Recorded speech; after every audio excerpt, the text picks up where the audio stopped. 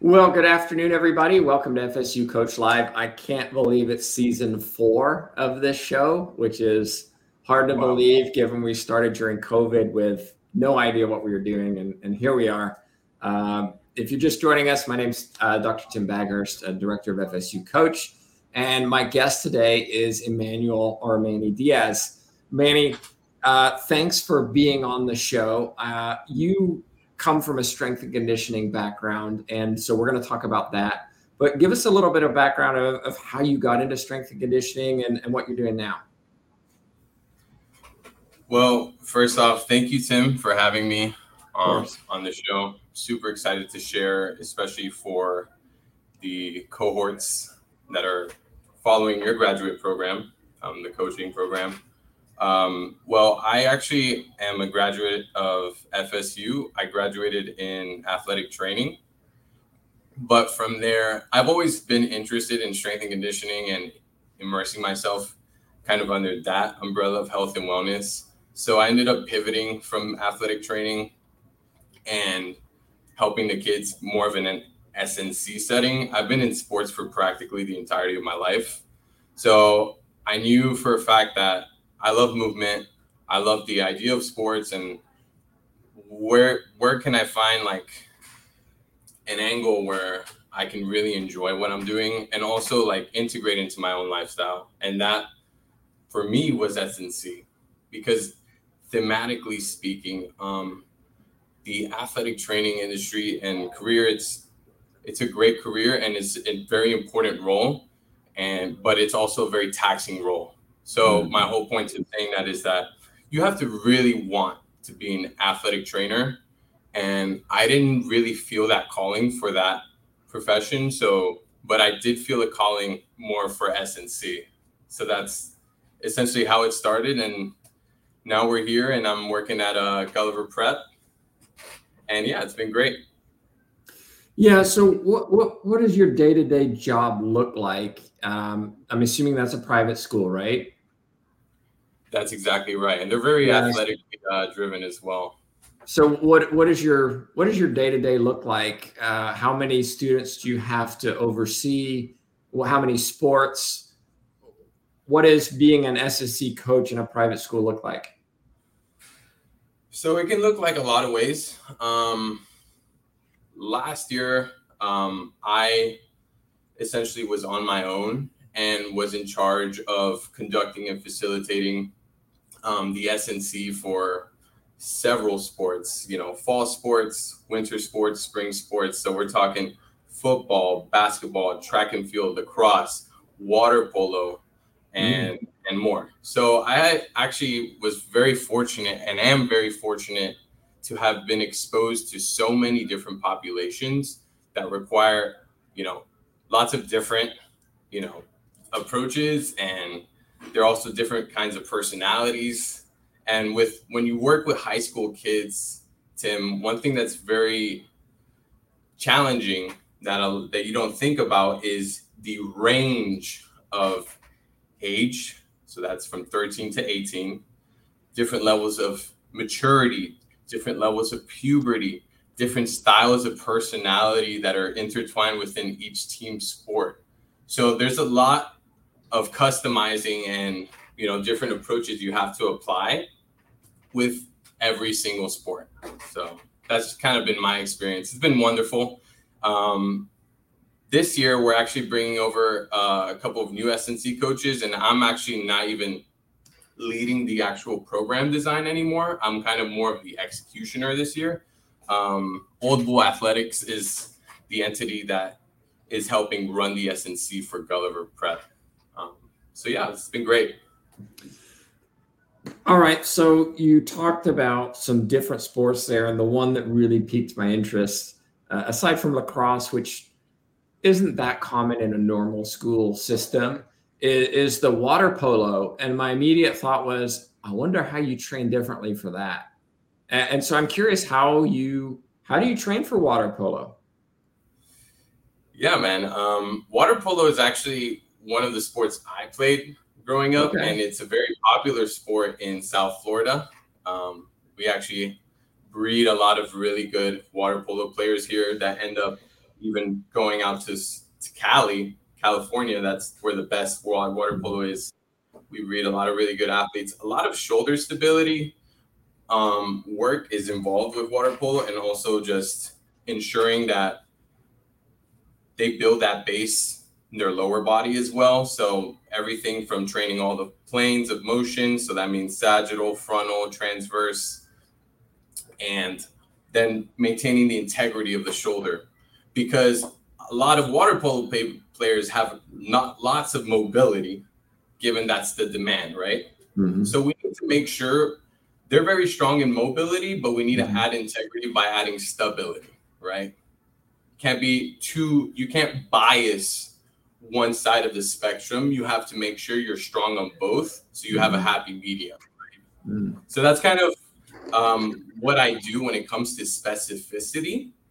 But in reality as well, Tim, they're in a phase right now where they're building their general physical preparedness. So even if there's movements that aren't necessarily specific to water polo, I like to introduce them to those movement patterns, because this is something that if we build their base and we teach them how to move now, neurologically speaking, by the time they reach their collegiate years, their strength and conditioning coach is going to thank whoever trained them in the past to be able to move so fluidly. So that's kind of what I like to prioritize, because I at first was very fixated on very specific style training, but lately research is suggesting that's actually not optimal, especially when you're working with younger age groups. You actually want to introduce them to as many flavors as possible, especially with movement patterns. So I hope that makes sense. Yeah, quick question in the chat box. I'm going to guess maybe a relation. I'm not sure. Just how many students are you coaching at Gulliver? In totality, when you add up all the sports teams, it comes out to easily over 100 students. So it's I'd say it ranges from 175 to 250. When you think about all the team sports we're working with. Oh, I forgot to mention volleyball as well. They're a very strong volleyball team as well. So that's more or less the amount. So let's say somebody's interested in becoming a strength and conditioning coach in a high school or coach adolescents, period. What are some of the things that you've learned along the way which might be valuable to pass on to others in the sense that I wish I'd have known this. I wish somebody had told me this. Right. I think it's about having fun with the kids and finding strategies to gamify the training. Meaning almost we sometimes, especially with S&C and when you're fresh into the industry, you want to, curate the most perfect program for these kids to adhere to. But you also have to see what the kids are feeling in that time. Sometimes they're very fatigued and maybe it's not appropriate to provide them with that high CNS workout that you were excited to deliver to them.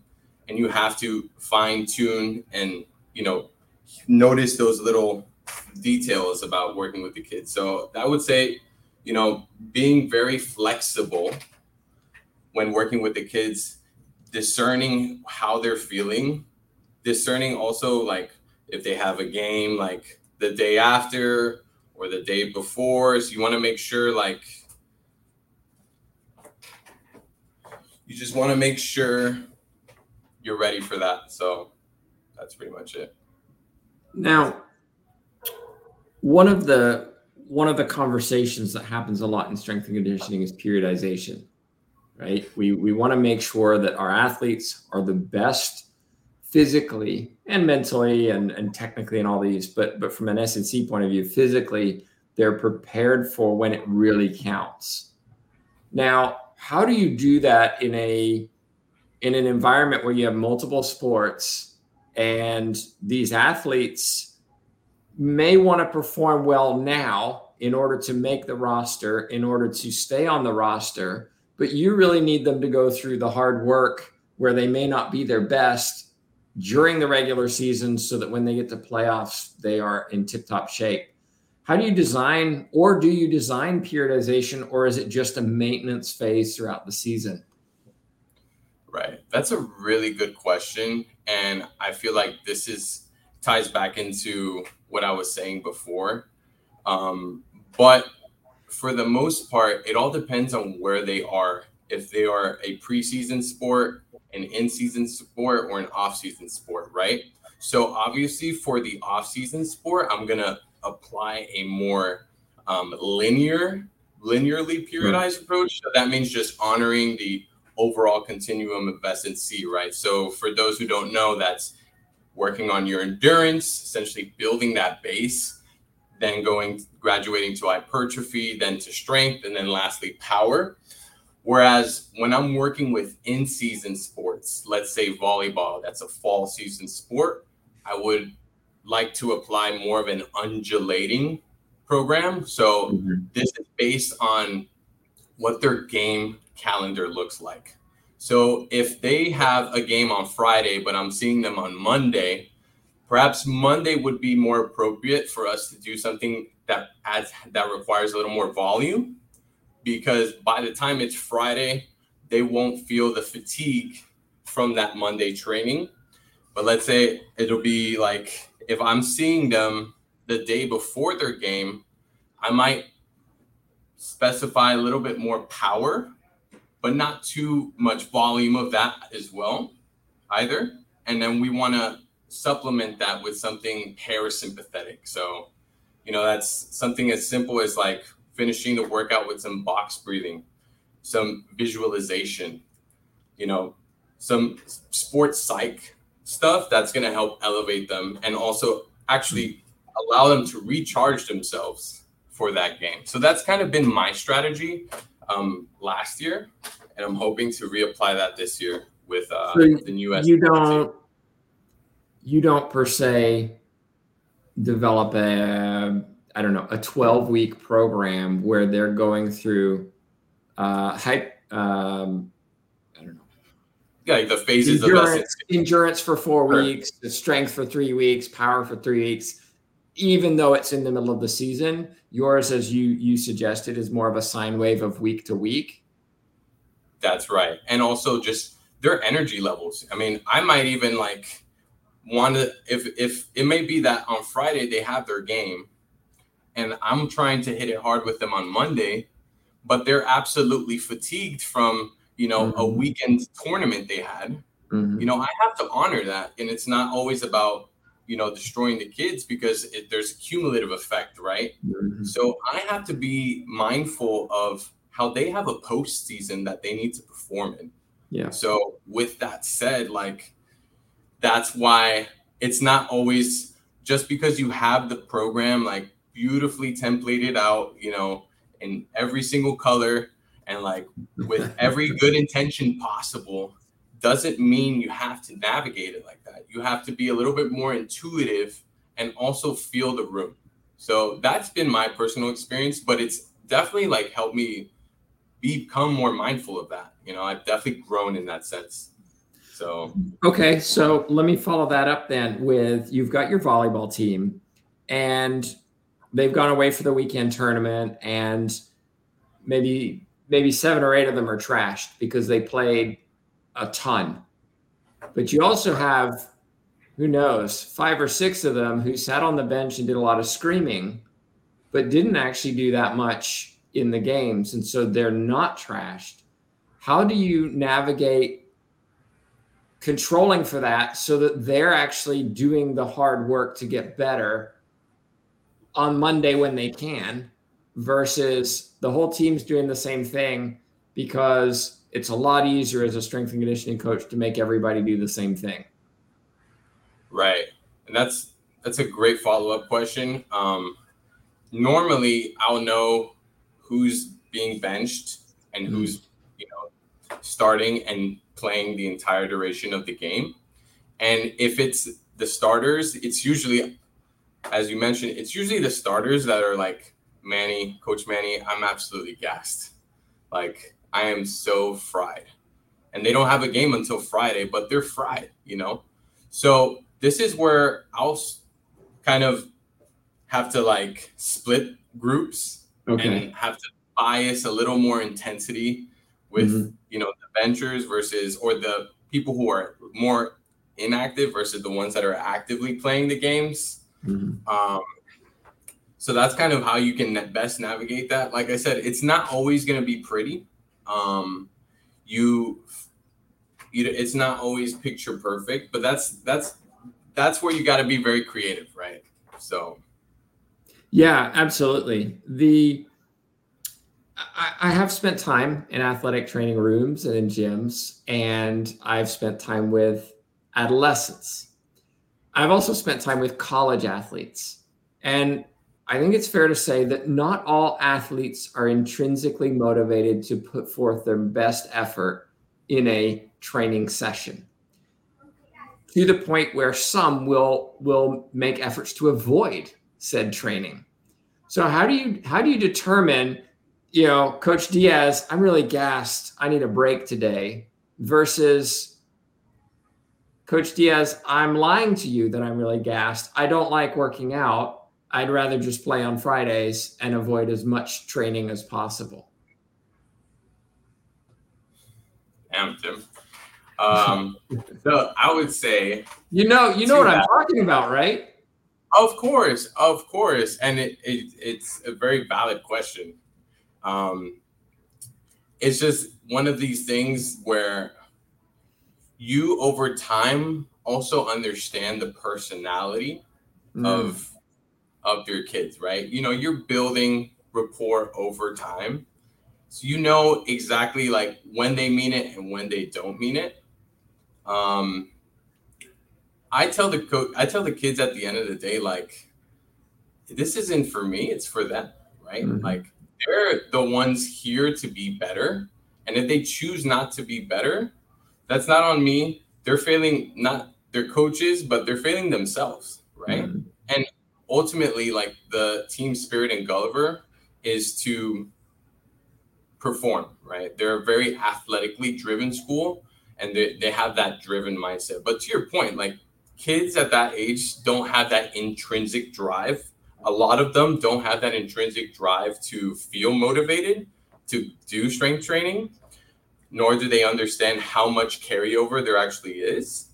But what I do like to do is use my personality, use my, you know, just goofy gooberness and just being a kid with them and making them laugh and making them have fun, gamifying the training, right? Back to that word. I really find that very relevant in this kind of setting, adolescent setting, because if you can get them to trust you and have fun with you and, you know, make them happy, then they're going to be more likely to adhere to what you are telling them to do, right? All right, we're going to take a quick break, and then we'll be back with Manny Diaz. Be sure to ask questions if you have them by putting it in your chat box. We'll be back in just a minute.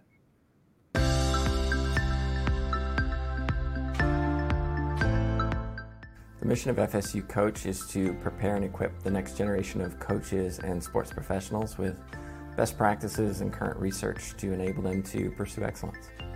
We have 2 academic programs, the online graduate certificate, which is 4 classes, and also a 10-class master's in athletic coaching. Our graduate certificate and master's program can be started at any time, either the summer, fall, or spring. All of our classes have the word coach or coaching in them, and they're taught by coaches for coaches. The types of classes that we offer focus on the athlete as a whole person. We focus on the theory and practice, the research, the helping skills, even some of the mental performance behind, you know, what it goes into being an athlete. I came to FSU Coach because I truly believed in the mission and the purpose of the program. I think I have my dream job being a head coach at Florida State, but I know there's always more ways that I can help my athletes and better prepare as a coach. So I thought joining this master's program would help me learn different ways to attack my job. If you're interested in going into coaching or joining the FSU Coach program, I would just say don't even think about it and do it.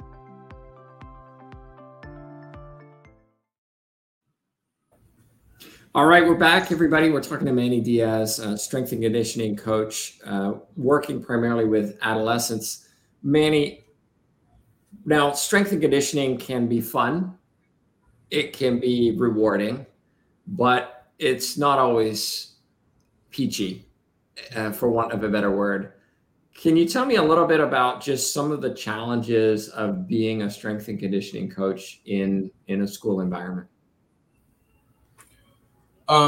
I think one of the most underrated challenges that I had to navigate through was establishing rapport with the coaches and building that trust with the coaches to trust your process or to even get them into the weight room. Wow. There's a lot of them where like even get them into the weight room. Yeah, because you'd be surprised. And, I understand like where they're coming from, because they'll be like, look, we kind of already have our systems that we've been, adherent to for, let's say, for however long that coach was there for, right? And they're like, this is kind of what we like to do preseason, in season, off season. So that's where I have to climb that mountain and kind of help show them the value of S&C and sit down with them one-on-one, show them what a program actually looks like so that they can understand that there's a legitimate science to this. So that's definitely one major hurdle that I was completely thrown off with. Like, I was thinking, oh, they hired an S&C coach because a lot of their S&C coach, a lot of their coaches, their head coaches for the team sports are actively seeking a professional. Whereas like that wasn't like exactly the case. Some of these coaches I had to actively reach out and like establish that rapport to ensure that we can bring them in and have them produce the best season possible. So that's been one hurdle. Before you go on to the next hurdle, how do you build that rapport? I will reach out to them, whether it's via email, via text, and ask if we can, sit down, whether it's for coffee or for them or to meet with them at the school and show them, listen, Coach XYZ, this is a program template that I have that is most relevant to the needs for your sport. If we do this strategically with intention, we can yield not only better performance, but more importantly, injury prevention. Because that's kind of the continuum, right? The less they get injured, the more they can play. The more they can play, the better they get. The better they get, the more opportunities they have to compete within a collegiate or even professional setting. And when I say that, it kind of like provides a bird's eye view of how important the S&C really is. And it's not that like, oh, like we're going to bring athletes in and they're actually accidentally going to hurt themselves, performing like a squat or a deadlift. Maybe if you have a terrible S&C coach that has no idea what they're doing, that might be an outcome. But that's not the case here. When you're a certified strength and conditioning specialist and you understand the idea of building a base, the idea of properly coaching, fundamental movement patterns, they should be safe in that setting. If anything, they should get stronger, right? So that's pretty much how I try to navigate those conversations with the coaches. Okay, thanks. Yeah, so continue, please. Yeah, I would say, to your point to my point earlier about understanding where your athletes are and like what are their energies throughout the week and what their game schedule looks like for their season, and making sure when to dose them with the right amount of intensity and when not to. And sometimes it's not perfect, Sometimes they'll be like, Coach, like before the game, I was still a little bit sore, from our previous training session. And this is me, intentionally like trying to calculate it to the best of my ability. but perhaps that was a little too intense for that specific individual. Whereas everyone else might have felt fine, but that one athlete, came to me to tell me, listen, coach, I kind of pushed it a little bit too hard, and I felt like it kind of hindered my in-season performance, right? And that's where you have to be very vulnerable and understand, mistakes happen, but it is what it is. You as long as you're coming from a good place of building their base, where down the line at least it will carry over into their success. That's very important too. Or that they're able to play at the best level possible post-season for their playoffs. That's very important. Another question from the chat, and I think this is relevant to what you were saying, in that coaches may not trust you and you have to build that trust. Would you say some of these students feel intimidated going to the gym? Definitely, especially when they've never been exposed to a professional strength and conditioning coach in that kind of setting. Generally speaking, I feel like females tend to be a little more intimidated going into the strength room, and they also have their vanity issues where they're scared they're gonna bulk up or doing all of that. And I always just joke around with them and listen, I've been trying to bulk up for 10 years and I've successfully failed. So you must not be a good S&C coach then. What's wrong with that? I just share that because those aren't my individual goals. My goals are more performance based, right? But I try to joke around with them to let their guard down and then have them, trust the process, and I tell them our goals aren't to necessarily look like Arnold Schwarzenegger. It's to perform, the best we can in your specific sport, right? Back to the law of specificity. So that kind of helps bring their guard down. And I always tell them the same thing. It's you don't want to get hurt so that you can play more. And if we play more, you get better, right? Yeah. You may want to reevaluate the Arnold Schwarzenegger. I'm not sure how many kids know who he is anymore, but the concept is sound there. Thinking back then to just generally your experiences as an S&C coach, what would you say that somebody coming through as a coach, not an S&C coach, but as a coach, needs to be aware of or needs to communicate in order to work effectively with somebody like you? Because almost every school now, no, that's not true. Many schools now have a strength and conditioning coach. Some are well trained, some are not, unfortunately. But coaches are going to interact with strength and conditioning coaches, just like strength and conditioning coaches have to interact with coaches. And sometimes, as you alluded to, there's that disconnect. We don't trust you, you don't trust us. What should coaches know, or how should they communicate with you to make sure that relationship is strong and beneficial, that puts the athlete first? Communication is key. So constantly communicating with each other in terms of, this is how the athletes responded to, their team sports practice because of the S&C training, or, whether it's in a good way or a bad way, right? So it could be the kids were a little too fatigued to actually execute the practice the way we wanted to, or it could be I've noticed that their speed and agility has improved significantly since we've put them in the weight room, thanks to your supervision and the program design that you shared. So with that said, it's all about consistently communicating, I'd say on a week-to-week basis, to see how are the kids feeling, how are the kids performing in their actual games, and what can we either pivot or tweak to help get them as ready as possible for the playoffs, which is most important. Do we need to dial it down a little bit more, or do we need to ramp it up a little bit just before they get started into the playoff season?